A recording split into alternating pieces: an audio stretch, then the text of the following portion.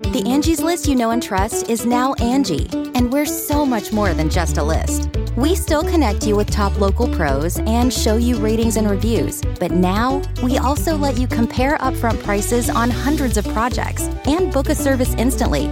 We can even handle the rest of your project from start to finish. So remember, Angie's List is now Angie, and we're here to get your job done right. Get started at Angie.com. That's ANGI, or download the app today.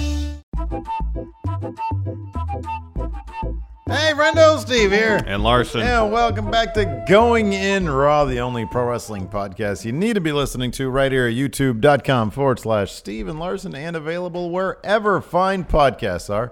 Be sure to hit that subscribe button and the notify bell next to it to make sure you're always getting your new Going In Raw notifications. Of course, this is Going In Raw Matt Chat. And we pull these video questions from our $20 a month patrons at patreon.com/Stephen Larson. We have a variety of reward tiers there, starting from $1, and you would be stunned. You would be shocked. You would be, surprised was another synonym for shocked, Larson. Flabbergasted at how far $1 goes here at Going In Raw. It really does go a long way. You get the show ad-free, you get early access to stuff, and you get access to the Going In Raw Discord. And, of course, the $20 mark, like I said, you get to have your video question right here on Matt Chat, and then we will answer it to the best of our ability. Is that correct? Oh, Lord, we're still on that thing.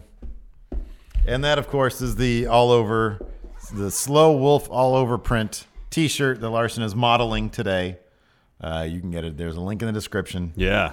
You're uploading this episode, so I'm assuming you're going to put a link in the description? Yeah. At the very top of the description? Very top. Oh, my goodness. Very top. Be sure, if you're going to get this Bold, ugly, horrific highlighted, shirt. largest font possible. If you're going to join Slow Wolf Pack and get this horrendous shirt, just don't pay full price for it. Make sure you get a coupon. We had no control over the price. Or the sizing options. Correct. And so make sure there's lots of Society 6 coupon options out there. Make sure you do that. But we're not here to talk about coupons, Larson. This isn't Sunday at the grocery shop, cutting coupons, taking too much time in line. You only go grocery shopping on Sundays? Isn't that like that's like a lot of old biddies do that? Do that?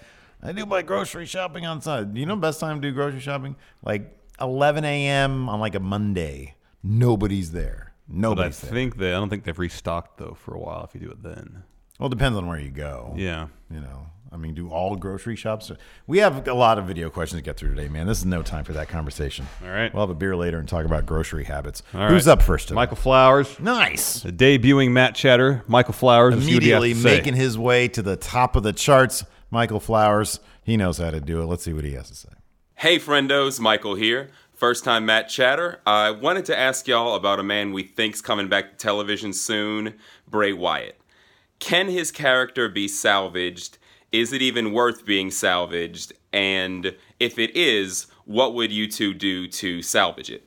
Thanks, friendos. Too sweet. Hearty handshake. Thank you, Michael Flowers. Thank you, Michael. Can Bray Wyatt be salvaged? Yes. I've been saying this for years and years and years. I think Bray Wyatt has such a strong personality, and he has managed to maintain his mystique such that regardless of what happens to him, regardless of how many losses he takes, he is still in a position that all it takes is a strong program against another strong opponent where Bray Wyatt, gasp, actually wins, goes over in the feud when he does cool stuff. Like that time years ago when him and the Wyatt family, look, first of all, number one, you got to put him back with the Wyatt family.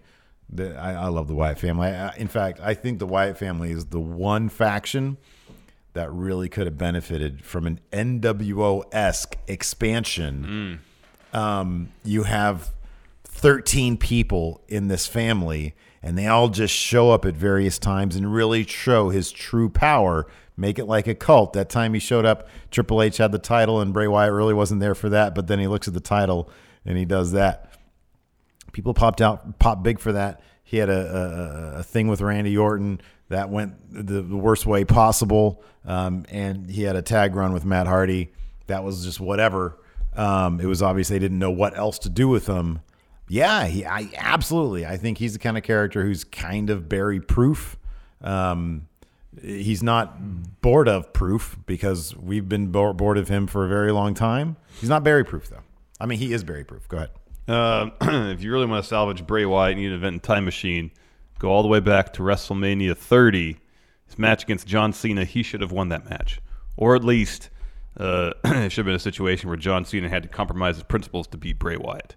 That should have happened. Mm-hmm. That absolutely should have happened. That would have made a massive star of Bray Wyatt. And a lot of these conversations we've been having since, like, why can't Bray Wyatt stay relevant? Mm-hmm. Why can't they make him relevant? I think a lot of those conversations wouldn't have happened if either of those things had happened at WrestleMania 30. Given that time machines don't exist, given that because of that... Yet, I know. We are not capable of traveling through time and space to right wrongs that were done. Yet. We are left with what we have in front of us now. We can't change things. So, what you got to do, what you got to do, you just got to have them win some matches. That's a mind-boggling thought. It really is. Invest time in him as a character, have him win some matches in some interesting feuds. Let him do what he does best, character work. Maybe rein in a bit of the more florid language he uses. When he talks, he needs to say something. It should be. I mean, he could speak eloquently, but talking in circles without really getting to a point doesn't work. Yeah, doesn't work. It needs there's to be a point to what he's saying. Maybe a lot of that has to do with the creative he was dealing with. Just kept going in circles. Yeah, wasn't really a point to it. Yeah, regardless. That's all it really takes. His character work is strong enough that he can be brought back to relevancy pretty quickly. Give him some wins, book him dominant, focus on his character work, but make sure that he and creative have a vision of where this character is going. I know that's saying a lot for Raw, especially, and follow through on it. And I think if they do that, it's real easy to build him back up. You know what's funny? We talked about this earlier on the SmackDown recap today. We're filming this on Wednesday. And you know how we noted that SmackDown is filmed in a more intimate manner? Raw is actually the perfect aesthetic-wise venue for Bray Wyatt because all the zoom lenses that make him feel there's a distance between us, it works so much better on Raw than on SmackDown. This is what you do for Bray. You do these... What? You have a little hair there, buddy. Oh, I got it. You do some vignettes of him rebuilding his compound.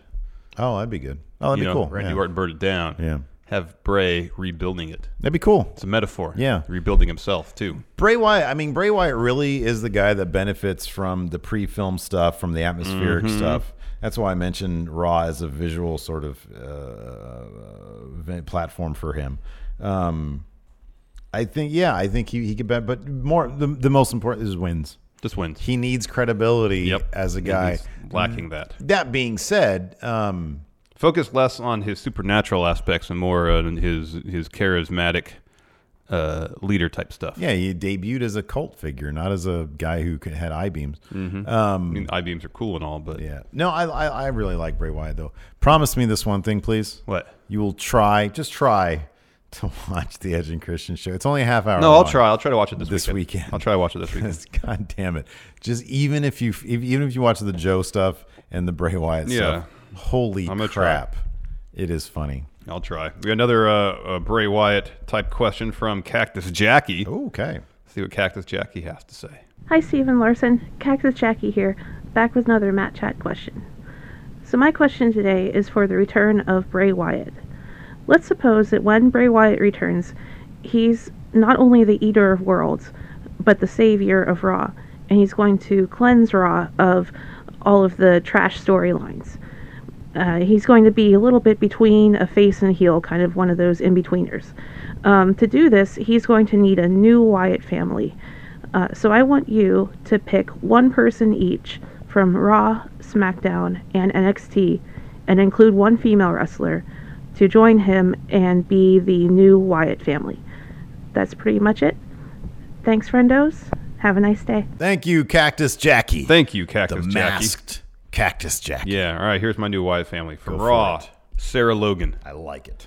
From SmackDown, Damo. Oh, Killian Dane. Totally had that too for mine. Yeah, I know. Oh, man. And from NXT, Jackson Riker.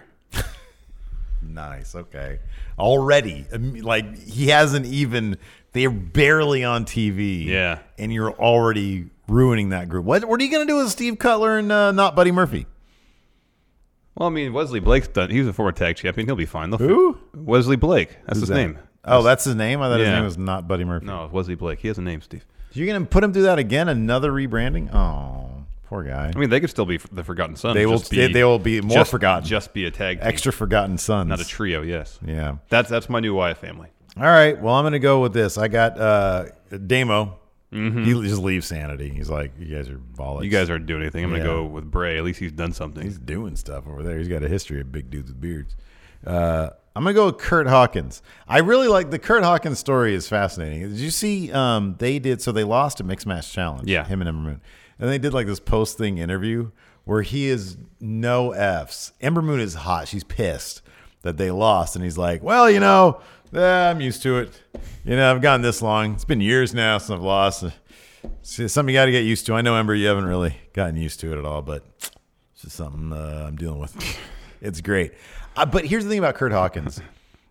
I really do wish that they would feature him more prominently somehow, some way. I think that guy has loads of natural charisma. He does. Loads of comedic timing. He obviously, he's liked by somebody there because they continue to give him this story of losing as wrestler, this losing streak. I really hope that plays itself out. And then, I think that he's the kind of guy who, people might see him just as goofy Kurt Hawkins, the losing guy.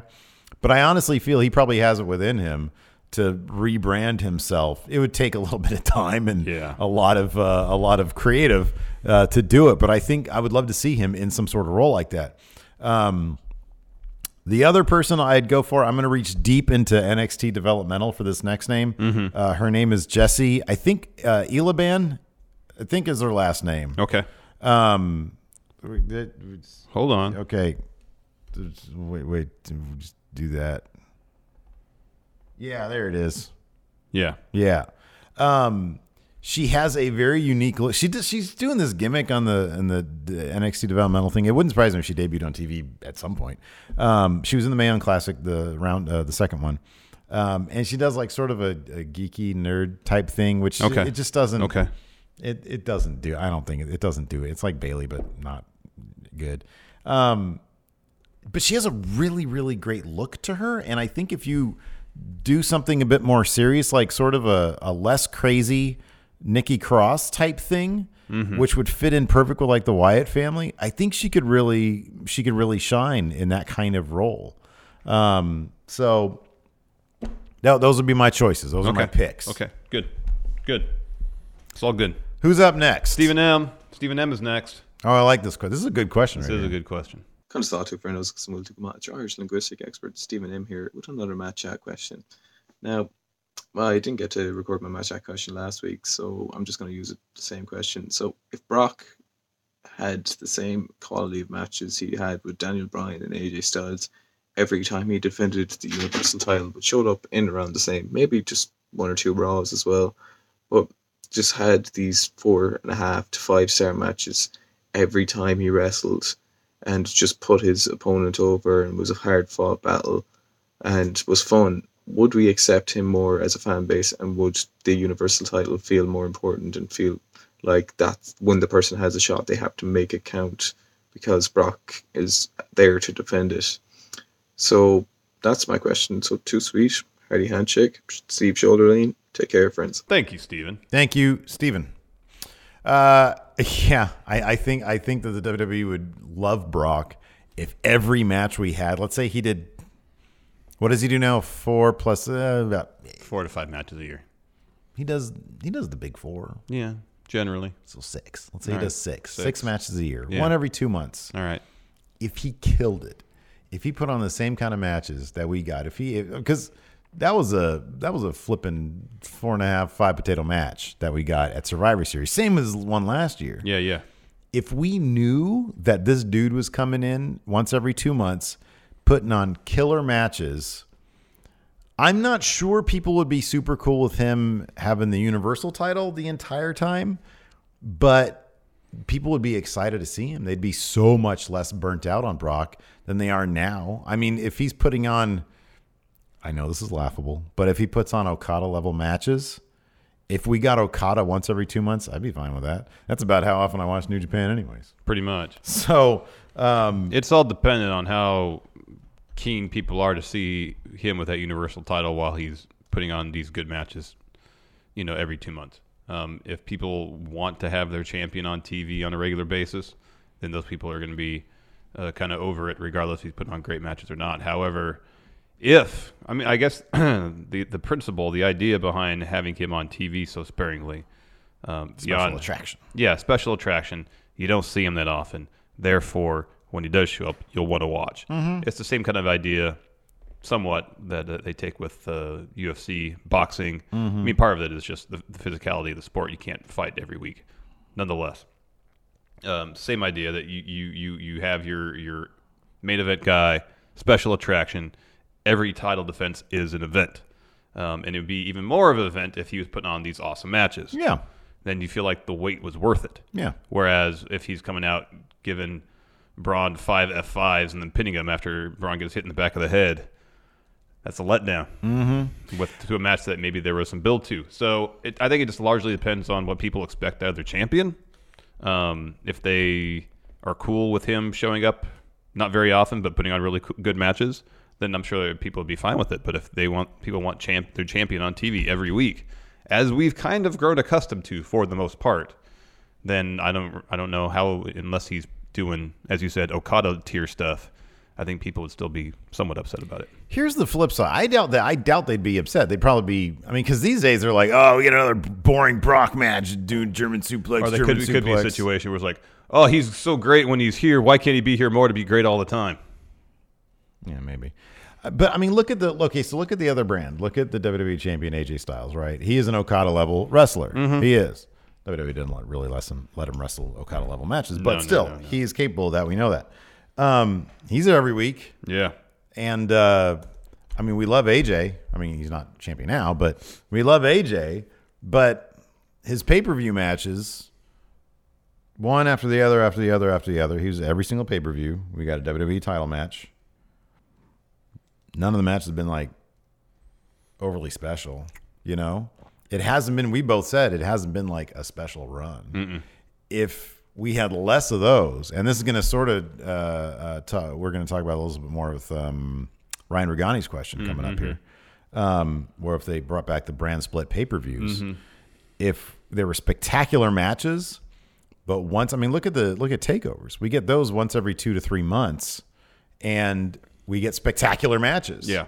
So, and I understand on TV, Ciampa still is around to defend the title, maybe once in between takeovers, maybe more than that, a little bit here and there. It's kind of a foregone conclusion he's going to lose it. Mm-hmm. But I think that there's a good middle ground between 4 or 5 pay-per-views a year and every single week. There are times when AJ would defend that title in the mid-card on an episode of SmackDown. Yeah. And I think there's a good mid-ground between making a thing a special event and never seeing them, know? Yeah. And I think that we have right now 2 extremes of that. I think that might change with Daniel Bryan having the title if he's going to have less dates than it might be. And on top of this, Daniel Bryan, they want to protect him more.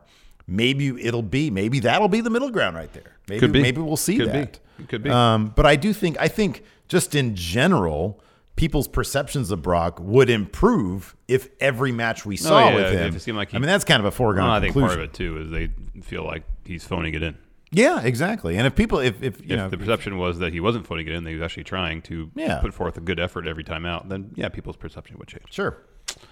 Next, Christopher Rampersad. He's not very happy to see Seth versus Dolph again. Who is? Hello, Stephen Larson. So my question is, I want you to book a better Seth Rollins feud. Take off Dolph Ziggler and put somebody in who's much better a wrestler and somebody who could keep up with Seth Rollins and who's not checked out like Dolph Ziggler was. I'm sick and tired of Dolph Ziggler. I know Steven's sick and tired of Dolph Ziggler. So book a better feud like Seth Rollins to show why he claims he's the best of the world. Thank you, Christopher. Oh, give me Drew McIntyre. Okay.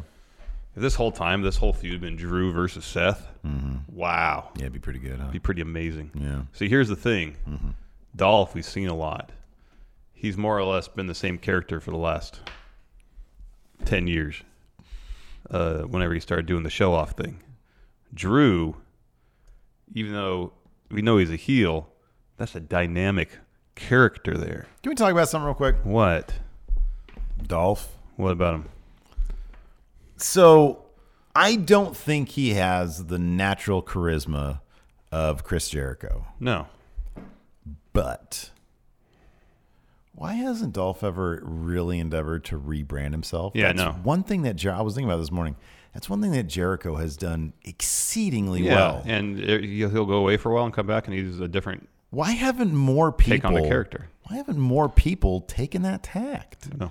Dolph Ziggler is a perfect because he's got everything in the ring. He's got everything in the ring that you need. Well, here's the point though. When Chris Jericho would rebrand, he wouldn't just rebrand the way he talked, the way he dressed. He'd completely take a different approach to how he did everything pretty much. He'd still be the same ingredients as various iterations of Chris Jericho, but he'd be put together differently. Yeah, I understand. But the reason why you made that face just then is because Dolph Ziggler hasn't even reinvented what he's done in the ring. It's been the same. I actually feel like it's simplified a lot since it was 5 years ago. He's done because he is really good in the ring. Well, but we've seen it so many times. Well, here's the thing. He can be really good in the ring. Yeah. It's not consistent, though.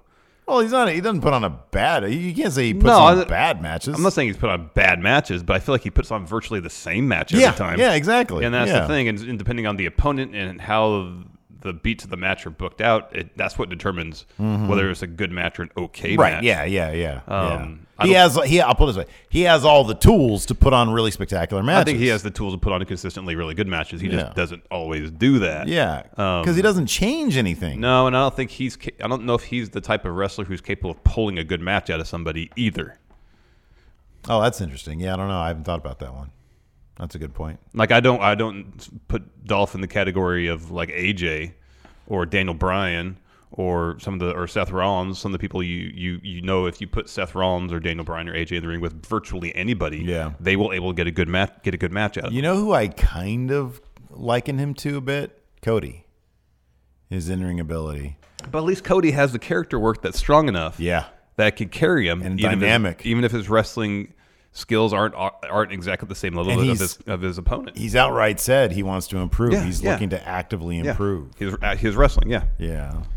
Whereas Dolph just does the same thing. Yeah. Kind of across the board. We've seen, I feel like this version of Dolph that we've seen since 2010, whatever it was, we've seen all that he can do as this version of Dolph. Yeah. Whether he's heel or face.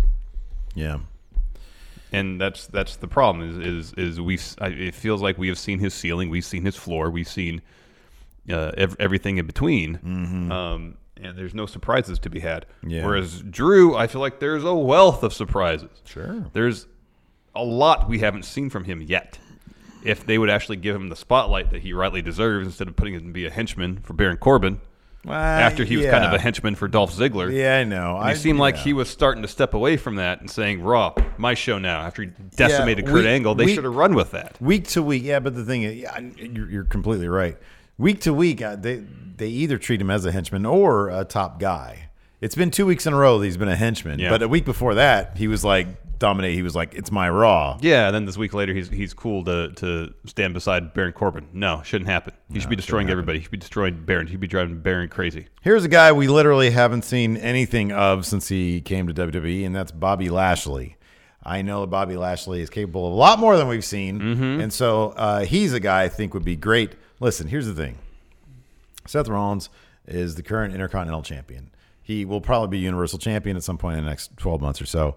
But right now, if you're looking at right now, the feud is for the Intercontinental Champion. Yeah. Your guy, Drew McIntyre, give me a break. That dude, he's above. He is above. He's already at Universal title status. So was Seth Rollins, though, really. With the Universal title but not on the show. Let me finish. With the Universal title not on the show, the IC title is more or less day-to-day top belt on the show. Therefore, Drew should be in contention for that. Nah, man, Drew should be aiming for that Brock thing. Bob Lashley. Well, he should be aiming not to be a henchman first. Yeah, he needs to get out of that role.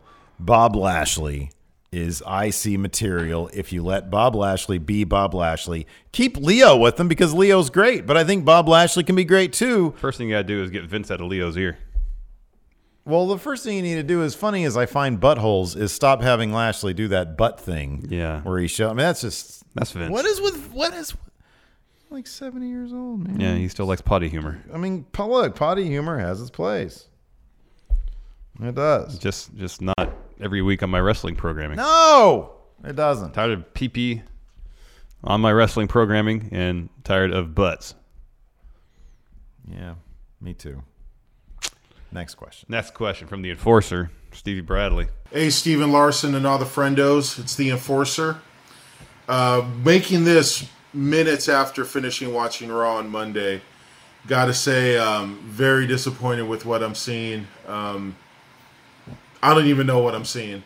But one thing that I do appreciate is the Friendoverse. Live chatting while it's going on is basically keeping me sane, and I'm sure other friendos as well as we're watching Raw. But my question for you is, we were discussing late in the show as Finn Balor was just getting annihilated like any other Monday night about contracts and when they come up.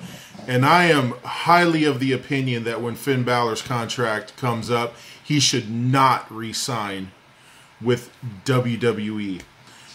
He should go out, New Japan, venture on his own, maybe become a Jacksonville Jaguars fan like some other independent wrestlers right now. But also, what wrestlers do you think that when their contract does come up should re-sign, that they're in a good spot? Because I'm seeing a lot more people that should look at other options as opposed to staying there where they are.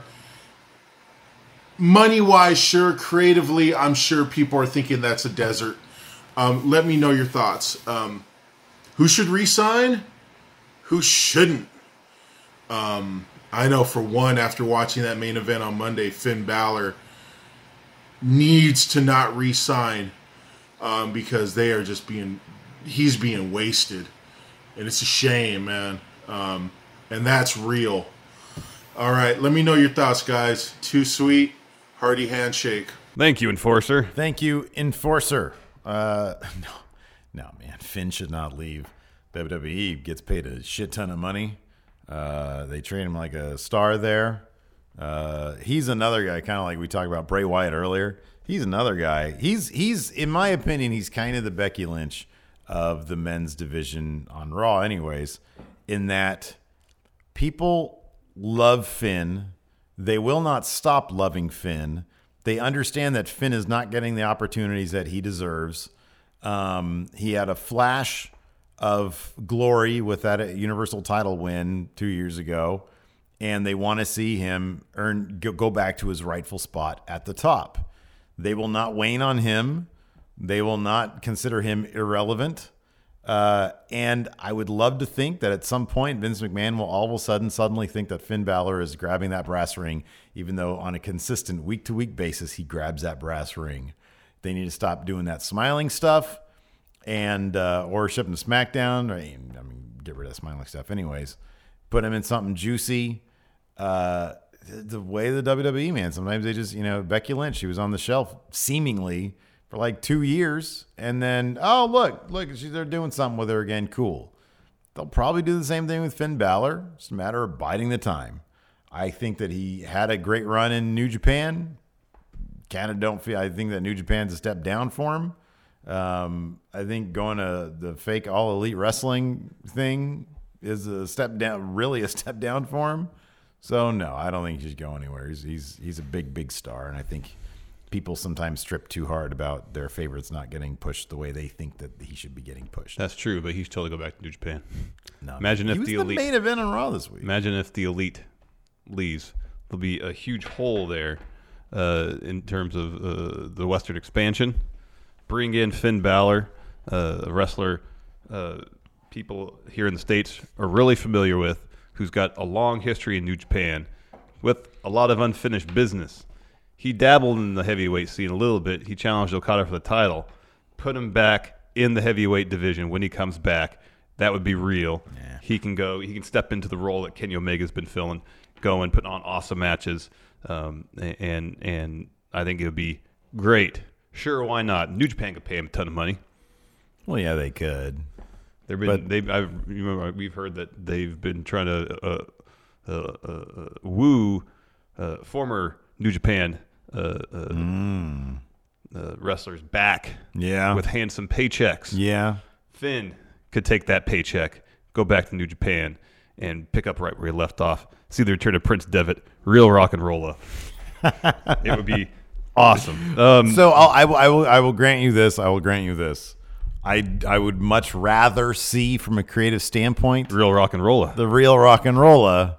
However, imagine a real rock and rolla Tetsuya Naito feud. Yeah, awesome. Be real rock and rolla Okada Part 2. Yeah, real. Yeah, that would all be real. Imagine if the Elite doesn't leave, he goes over there.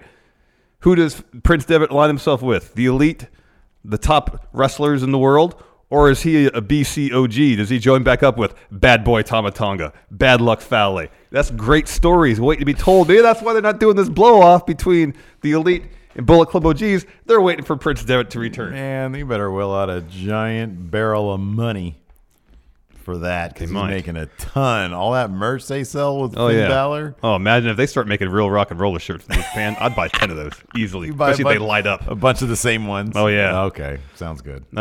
Steve Bradley also asked who should re-sign with WWE, and pick somebody who's currently signed who should not when their contract is up. I'm sorry, somebody who what now? So, like AJ, he should definitely re-sign when his contract is up. With WWE? Yeah. Oh, yeah. Yeah. Same with Shinsuke. Yeah, probably. Yeah. What about the club? They seem happy. They do, and they're probably happy that they're home. They seem happy. They're making a ton of money. Abs Anderson has never looked better. He's there with Maria Kanellis. He's on SmackDown. She's on the show that's taped after SmackDown. Yeah. You know. But I guess if I didn't any of the former New Japan talents, if any of them, I wouldn't mind seeing back in New Japan. You know, in addition to Finn Balor, it would probably be the club. Speaking of Maria Kanellis, I saw the other day, I saw a picture of the Kingdom in 2015 when it was Bennett, Taven, and Adam Cole. Yeah. And then Maria Kanellis. And it's so weird. It's like a weird WWE Universe mode, 2K Universe mode thing. It's so weird. Anyways, what now? Club. They can go back to New Japan. No, man. They seem happy. They seem legitimately happy. The 6 times a year we see him on television. Yeah. Well, they're also on Ian's Edge and Christian show. Oh, okay. Another new Matt Chatter, Graham. See what Graham has to say. Hi, Steve. Hi, Larson. New patron. See, I'm from Ireland, so I'm a huge Finn Balor fan. And I just want you to know what you think's next for Finn Balor. Like, what you think he could be doing. Do you think he'll win? Do you think he'll get a push? And when do you think next time we'll see the Demon is? Thank you, Graham. You know what's next for Finn Balor? Bullet Club. Bad Boy Tama Tonga. Carl Machine Anderson. Gun Carl Anderson. Oh, yeah, Bad Luck Fale. That's what's next for Finn Balor, and that'd be real. Real Imagine rock, the real war, rock. the war that can go on between the Elite, Kenny you're doing Omega, this Cody thing. Rhodes, You just Young talked Bucks, Marty Scurll versus You can't Prince Devitt. recycle the same answer, man. Tama Tonga. Sorry, Bad Boy Tama Tonga. Bad Luck Fale. Tonga Loa. Bone Soldier. All we need. Gosh, that would be swell. All we need. He's going to be in Raw upper mid card purgatory. One stroke of Vince McMahon's pen. Yeah, 5 years down the line, on the maybe. transfer paper, transfer to SmackDown, and then the world is his oyster. He would fit right in with AJ Styles, Daniel Bryan, the Club. He'd fit in. He'd be so at home on SmackDown. He would, but I don't see it happen. I don't know. I mean, you know, we might get another shakeup. Well, yeah, we will, but I don't necessarily see him going to SmackDown. Why do you say that? Because it's made sense like 2 other times for him to go to SmackDown, and they haven't done it. Oh yeah, well. So until it happens, you know why it doesn't. You know why it's not going to happen? Because we wish it. Because we wish it. Christian. Yes, Christian. It's back. Another question. Hey guys, it is the Hall of Fame Christian here with another Matt Chat question. From work with a shirt on, but there's no bosses. I can be as loud as I want. My question for you guys this week is about NXT. Who is the next big NXT star? I'm talking about guys from Undisputed Era and up, so no Gargano, no Ciampa. Who is the guys most poised for success?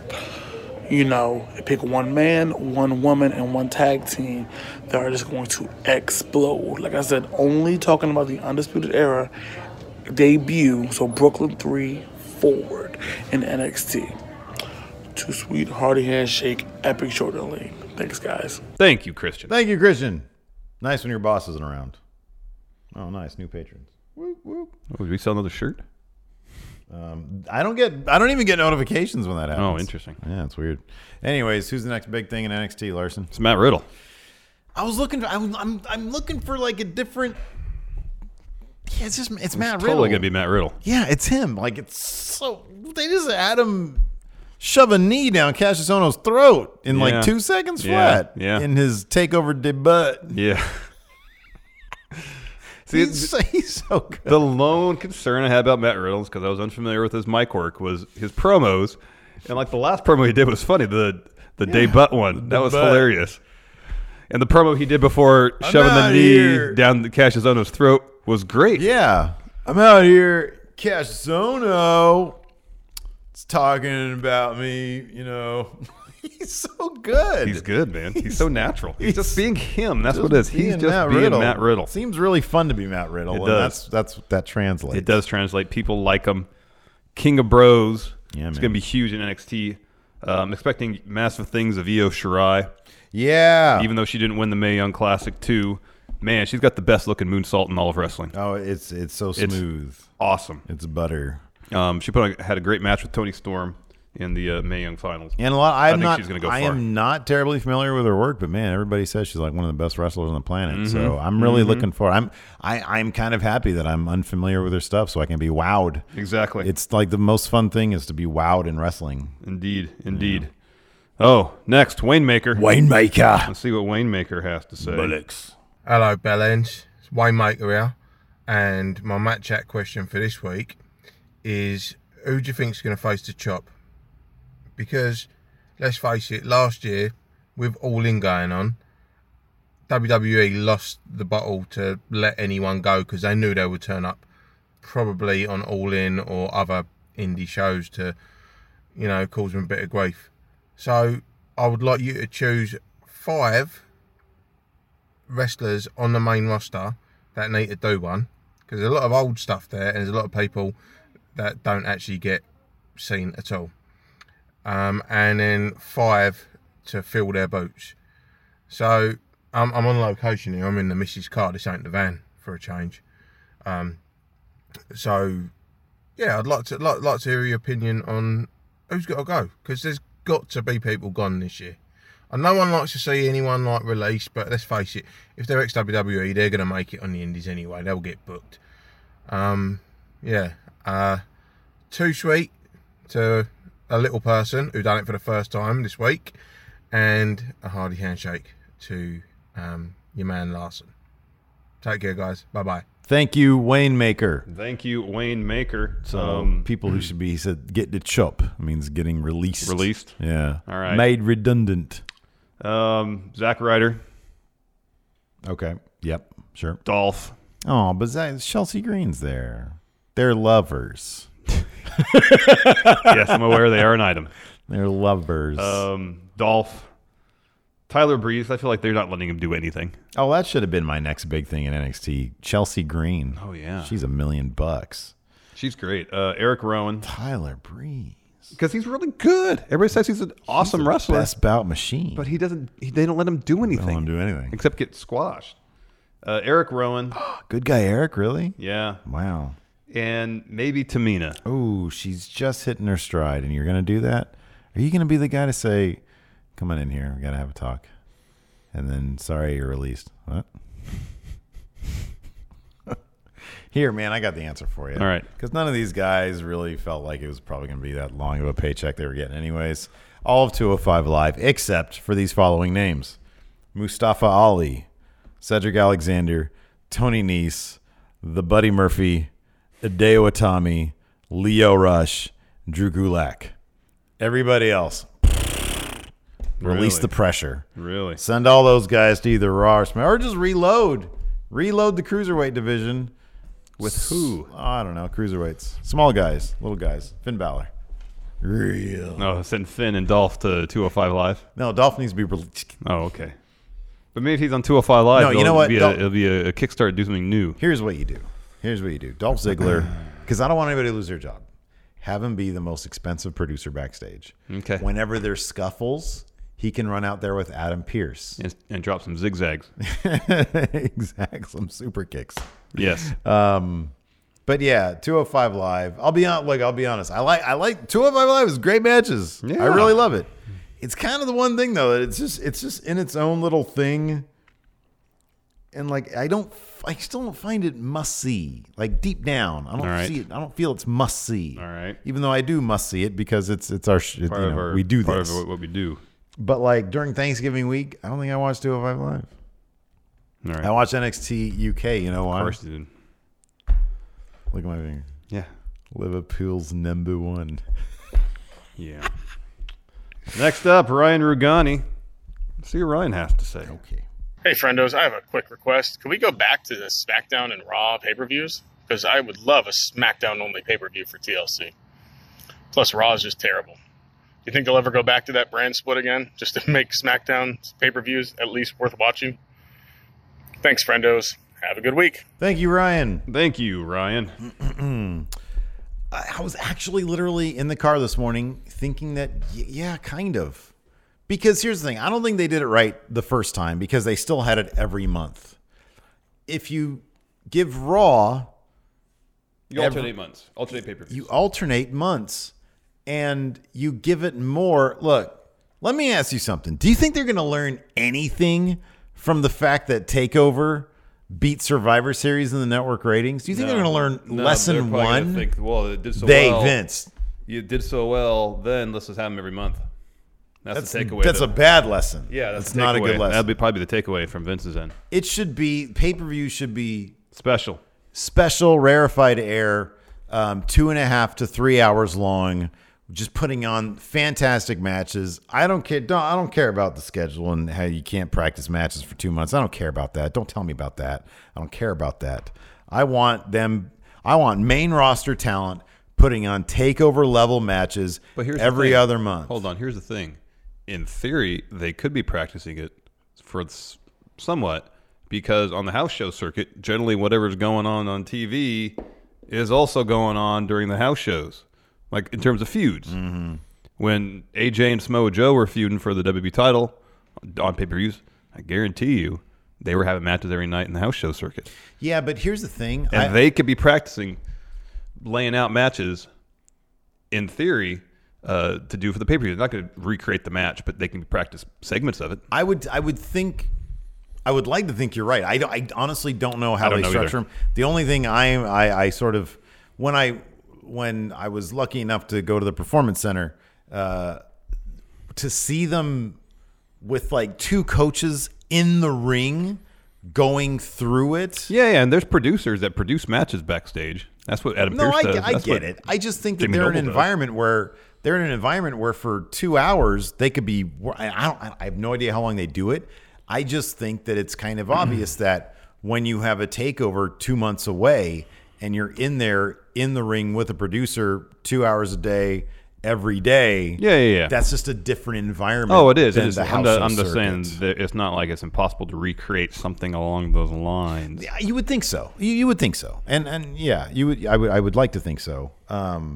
So I think for that reason, I think that the matches in theory, like the way they did it before, just felt like glorified episodes of. They felt like obligatory glorified episodes of SmackDown. That's exactly what it was.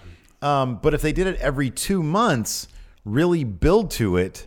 And put on just stellar matches, I think it'd be killer. I mean, they'd probably lose a ton of revenue or whatever. I don't know how that works. But, yeah, I don't know either.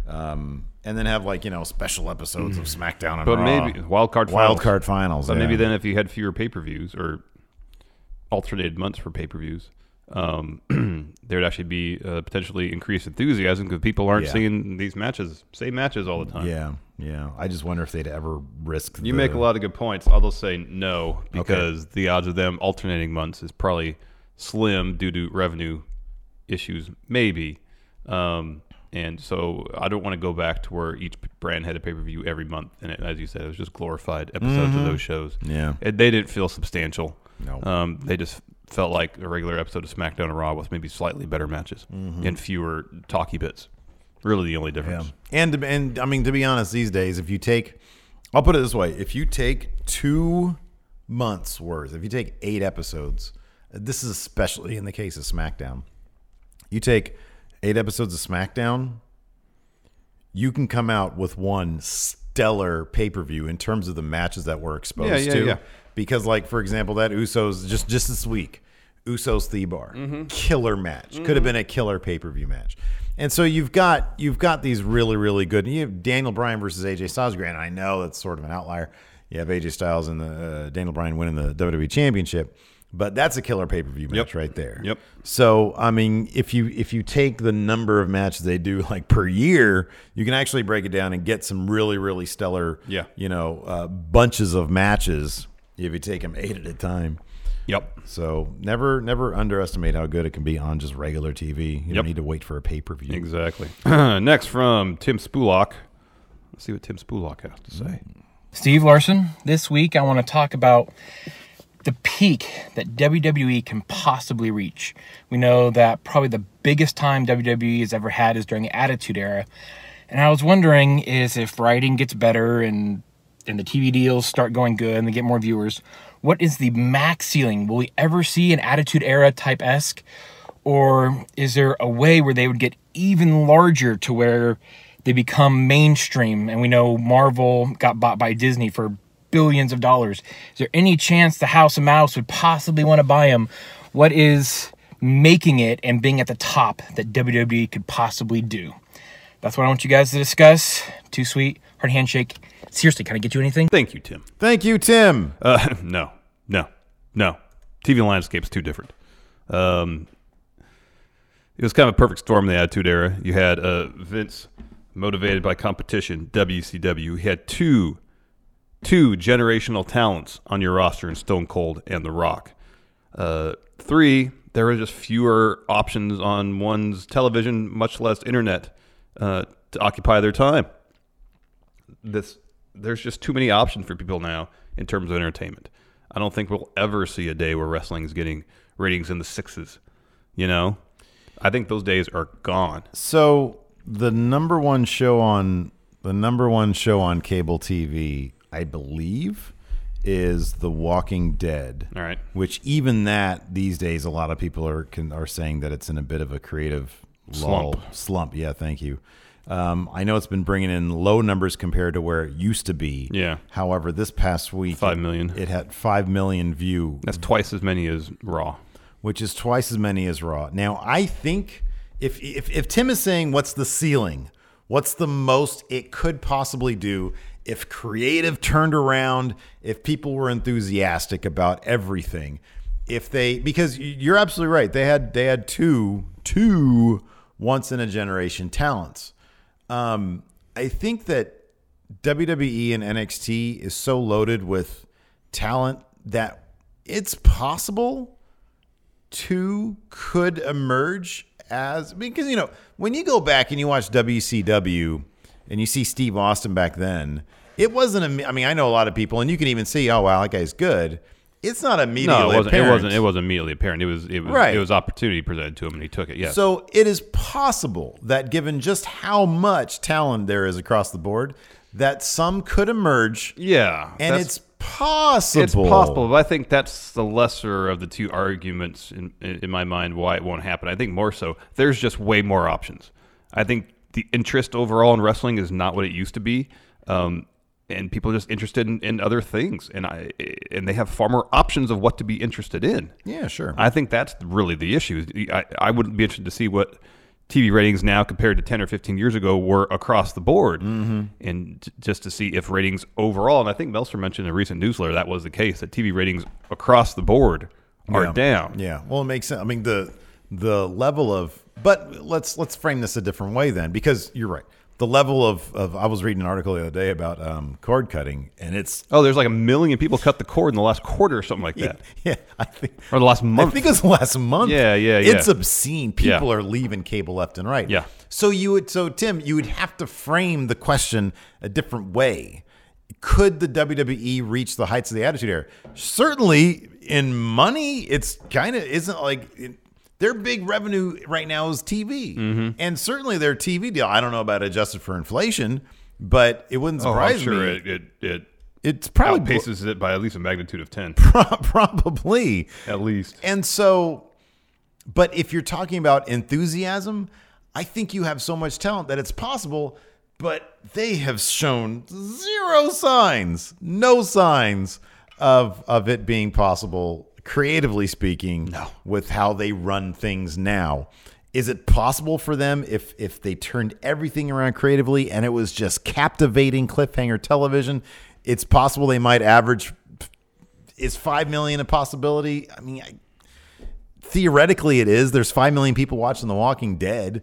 So I agree with you. I think there's a lot of competition out there. But if you're creating a product that is so captivating that it's bringing in casuals, you know how many people just in casual conversation have said, oh, yeah, I used to watch wrestling, but, I just sort of fell out like we did for a period of time. Yeah. But if they somehow, some way were able to capture the zeitgeist again, the way they did in the Attitude Era, it's possible maybe that they would be able to generate the kind of enthusiasm that would boost network views, that would boost Hulu views. Assuming that the ratings are are determined the same way as they were in the Attitude Era. Yeah. Young Sheldon got a 6.6, and that's equivalent to about 11 million viewers. Wow. So that's 5 times the viewers, 4.5 to 5 times the viewers that are watching Raw right now. Yeah. 4 to 5 times. You would need something massive and major. Go ahead. The one advantage that WWE might have now, they didn't have it in the Attitude Era, they will have one of their shows on network television on Fox. Yeah. Granted, it's on a crap time slot, Friday nights, when nobody watches TV. Yeah. However, it's possible if they can get creative lined up, if they put forth some good creative for their best talents, and they become crossover stars. I guess it's possible. I just think there's too many options for people to watch these days. I think the top-rated show last week was Sunday Night Football, and that was only 11.5. Yeah, that is not very high. Yeah. So I don't know. I think you're probably right. I mean, the bottom line is back in 1998, the internet was just and like online gaming really wasn't a thing. YouTube wasn't really a thing. YouTube really wasn't a thing. So I don't know. I think they do. I think they measure their metrics a bit different because they just care about making money. So back in the 98, 99, ER was a top-rated show, and that was a 17.8. Wow. Friends, 15.7. Frasier, 15.6. Monday Night Football, 14.9. Yeah. I don't know what the cable ratings were back then. But in any event, I think could enthusiasm return? I mean, if you look at, it's funny because when you look at like Raw from the Attitude Era and see just how hot everybody was. People were hype. I think it's possible to fill arenas with really, really excited people. Yeah, that's possible. But their creative has to literally do a 180. They have to do exactly the opposite of what they're doing right now. And I think that's a huge indicator right there too. Next, Zach S. Let's see what Hall of Famer Zach S. has to say. What's good, Steve Larson? Many friend those out there. It's your Matt Chat Hall of Famer, Zach S. Coming at you with another Matt Chat question. Question this week is, Stephen Larson, which era of wrestling in WWE would have benefited the most from an addition of today's modern day NXT? We're talking Rock and Wrestling, the Attitude Era, the Ruthless Aggression Era, and the PG Era, excluding after around 2012. Thanks, boys. Thank you, Zach. Thank you, Zach S. You went. I go first. Sure, go ahead. Yes, I go first. I'm going to say the Ruthless Aggression Era, because if you look at how many like beefy meatheads we had come through the Ruthless Aggression Era, Vince all of a sudden again had a weird preoccupation with like bodybuilder types. Well, he's always had that. Yeah, but I mean, look at the Attitude Era. He had all sorts of. I mean, granted, he had bodybuilder types, but you had, I mean, look at who was on top. I mean, Triple H was like the one bodybuilder guy that really stood out. No, I understand. But like Ruthless Aggression, they were bringing him in left and right. What was that dude? Luther Reigns. Luther Reigns. Yeah. You had all sorts of guys. They just all look the exact same. When you bring in all those, what do they call the natural born thriller guys over, like Stasiak and Sean O'Haire. those kind of guys. Like, granted, they were bringing in some of those WCW guys, but then it was just one after another of these dude. Man, give me like a normal looking dude from like, the independents coming up through NXT to build characters. I think it's a Ruthless Aggression era. There's a lot of just very creative wrestler defaults there. No, I get that. I kind of feel like right now benefits the most from having NXT because the creative is so bad. So at least they can get by and putting forth really good matches for the most part with the NXT call-ups. But that wasn't an option, so I guess I got to say Reality era because that was the era that preceded the one we're in now. Because at least in the Ruthless Aggression era, you still had some of the holdovers from the Attitude era who were still around. And there were a lot of the bodybuilder types, but you also had Randy Orton. You had Brock Lesnar. While he was massive, he was doing shooting star presses. There was enough talent being developed in OVW. Shelton Benjamin, who wasn't a bodybuilder Don't they type. consider this a different era, not the Reality No, era? it's not. That's why I said it was the one that preceded the one we're in Oh, now. I'm sorry. Okay. So I feel like in OVW, there was enough talent being developed there. John Cena, Batista, Randy Orton, Brock Lesnar. There's a lot of talent. Shelton, who reached incredible heights of stardom. John Cena, arguably one of the greatest of all time. Sure. That I don't think it necessarily it would have benefited from NXT, but I don't think it would have benefited much as say the Reality era, where it was the burgeoning early days of NXT or NFCW. But they weren't producing the level of main roster talent that NXT is right now. Say for like Seth Rollins and a handful of others. Yeah. Big E. Yeah. Xavier Woods. Yeah. But it seems like everybody now at the top of the card or even the mid card for NXT can become up the main roster and be impact players right away. Yeah, I can kind of see what you're saying. Like a little like it's a PG. The Reality era, like it's weird. Like I don't know. Because Reality era, if you look at it, it literally. I feel like it's like 2014, 2015, and that's it. What. No, it was 2 years. Yeah. They consider it 2 years. So yeah, I see what you're saying though. Kind of the PG-ish. Yeah, Reality. Yeah, I can see that.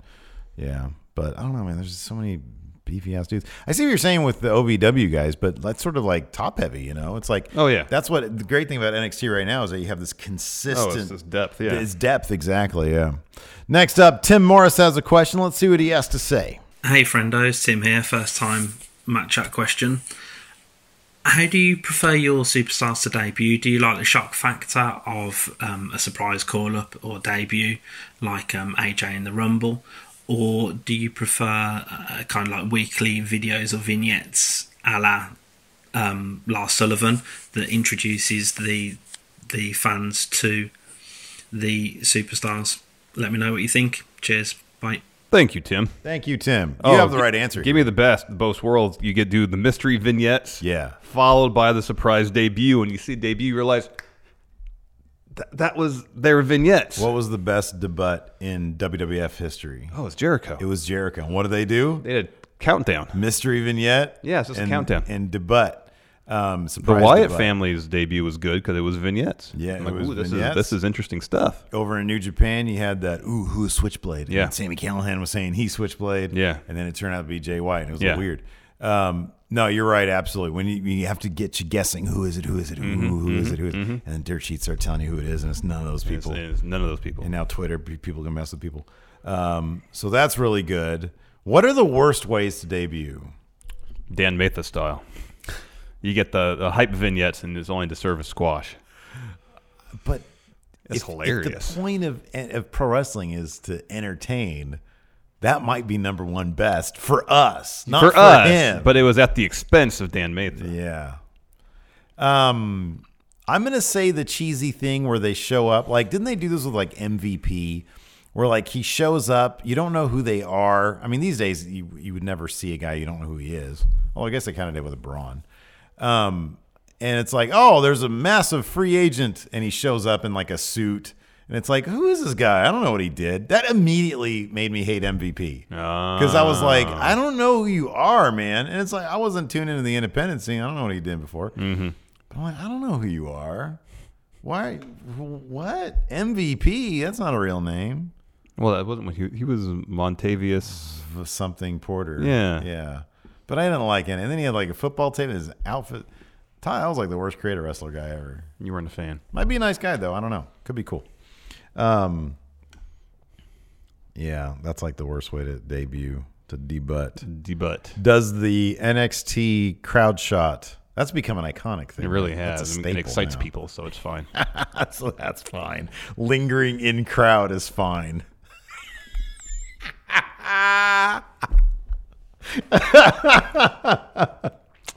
Next from Bobby Mincy. Oh, nice. Let's see what Bobby Mincy has to say. Hey friendos, Bobby Mincy here with another Matt Chat question. Steven Larson, we keep talking about how no one could rival/compete with WWE because the WWE was too big.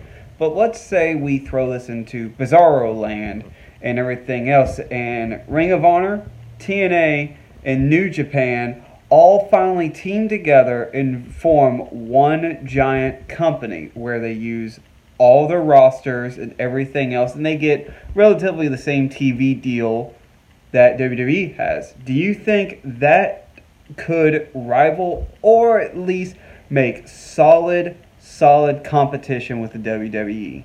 Let me know, friendos. Too sweet, firm handshake, shoulder lean. Peace out. Thank you, Bobby. Thank you, Bobby. I'll just go. Sure. If everything fit what Bobby says, if some other company out there, if Ring of Honor, TNA, and New Japan formed some super beast with one singular vision, and they got a TV deal. This is the biggest thing. We both scoffed at this.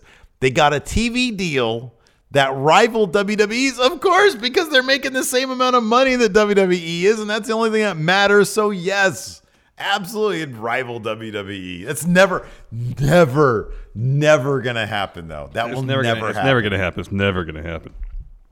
But while I guess it could hypothetically maybe approach rivaling, at this point, WWE is like Kleenex. It's like crayon. It's synonymous with pro wrestling. Yeah. And so if people are like, oh, there's other pro wrestling. Oh, there's WWE. I know WWE is pro wrestling, so I'll just watch that.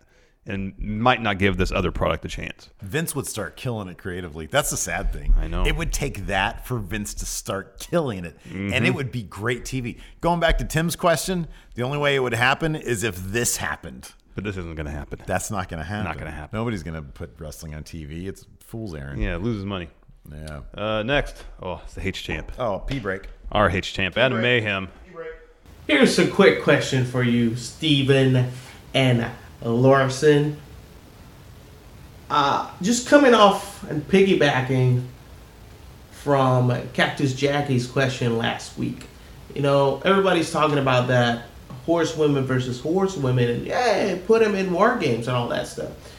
But I'm a fan of giving the rub to someone else, even though these people don't really need it. But let's say for war games, instead of just being horsewomen versus horsewomen, let's add a new faction to it. Kairi Sane, Io Shirai, Asuka, and Xia Li. What do you guys think about that? Horsewomen versus an Asian stable. Xia Li, Kairi Sane, Io Shirai, and Asuka. Debate that. Thank you, Adam Mayhem. You done? Yeah, zip it up. I kind of feel like the horsewoman versus horsewoman storyline kind of really has some beats built into it. Sure. So I worry that introducing a third faction into this War Games match would feel forced. Mm-hmm. They've already laid the groundwork for horsewoman versus horsewoman. And so it just feels natural just to have that be the match.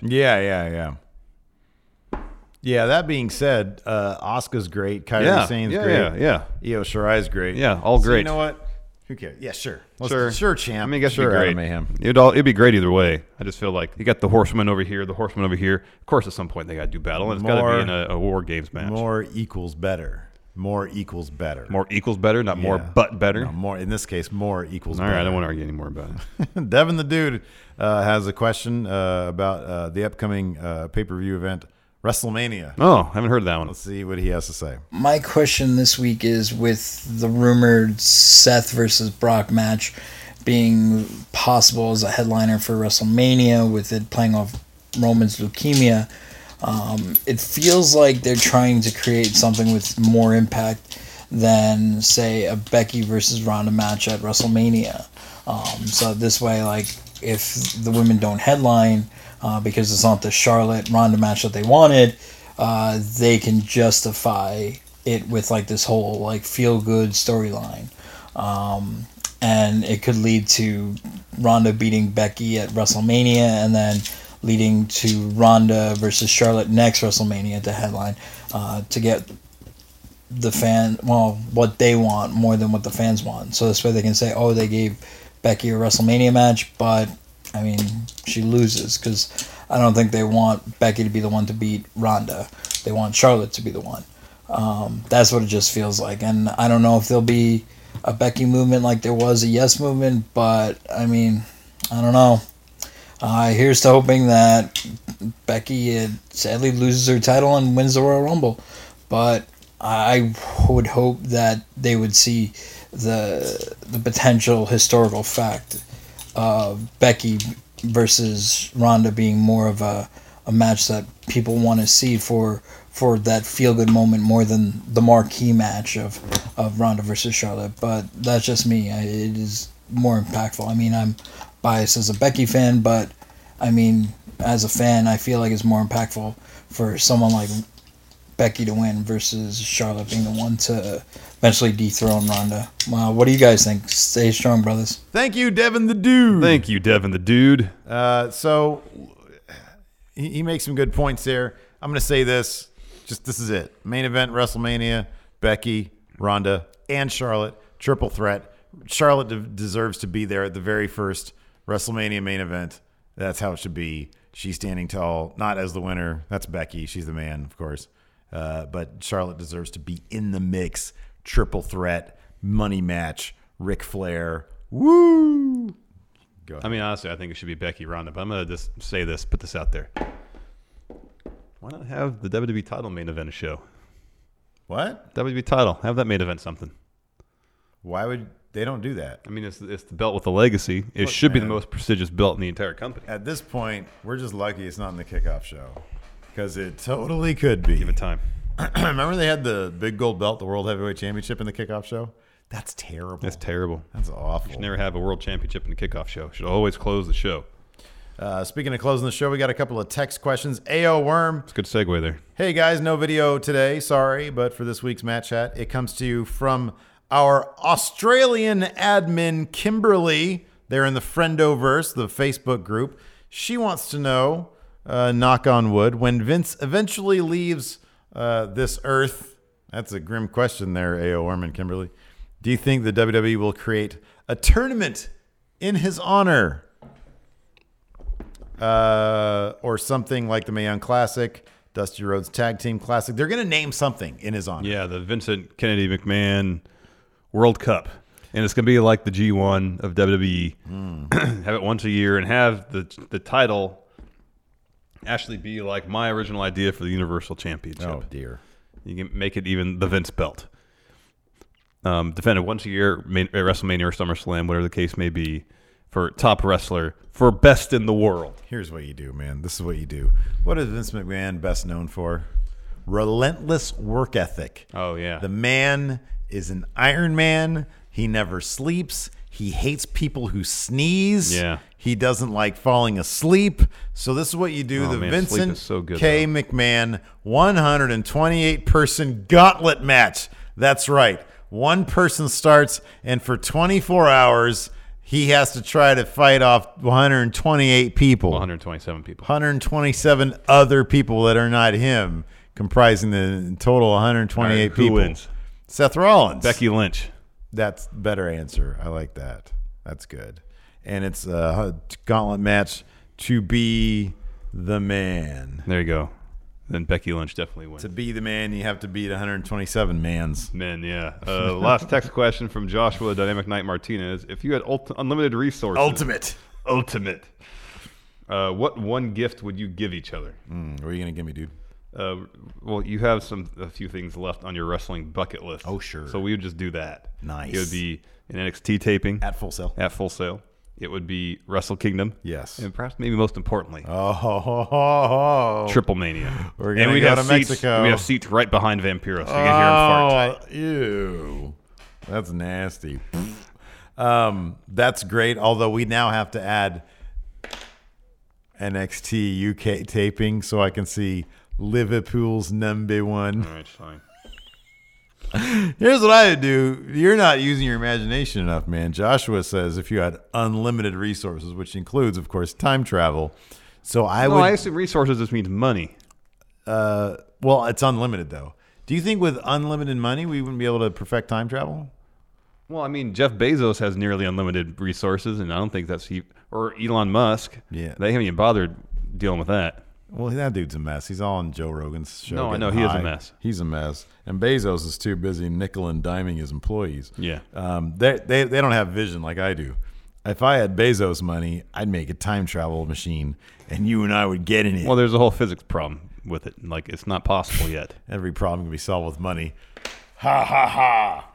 Anyways, we'd go back to the beginnings of American pro wrestling. All right. And we'd witness Farmer Burns and Orville Brown. Yeah. And we'd be like, is it real? Is it fake? Well, we know it's fake. We would know the answer. So long as we can bring our 2000 Wrestling Almanac with us and bet on the outcome of matches. I don't think was that an actual almanac, though? It had results from some stuff, man. I think it just had results from that year. No. If that. Well, we need the equivalent of the Gray Sports Almanac for wrestling. We do. Did they bet on pro wrestling back in the early days? I think they did. Oh, it was a Wild West, man. Yeah, man. Step right up. Throw in your 2 bits. Would we try I'm to the contender of your choice. Would we try to challenge one of them strong men? Because they would travel from town to town. But knowing the pro wrestling acumen that we have, I think we could throw down with some of those dudes. We don't know how to wrestle. Spanish Fly, but we've seen it on TV. Oh, my God. We can at least take on those fools who were stupid. No, because they're strong men. We are not strong men. We are weak men. Come here, Farmer Burns. Atomic elbow. But he'll no-sell. He's like, what the heck is this magic you're trying to work on me? The only chance you have is low blow. Yeah. You would distract the ref. Legitimate shoot low blow. Yeah. Break his ankle. Fuck you, Farmer Burns. Fine. And then I'd be the new champion. We'd travel town You'd be to town. exposed so quickly because you've got your old timey voice, so you sound the part. All right. Step right up. See this magnificent Laudass. Take a look at this specimen.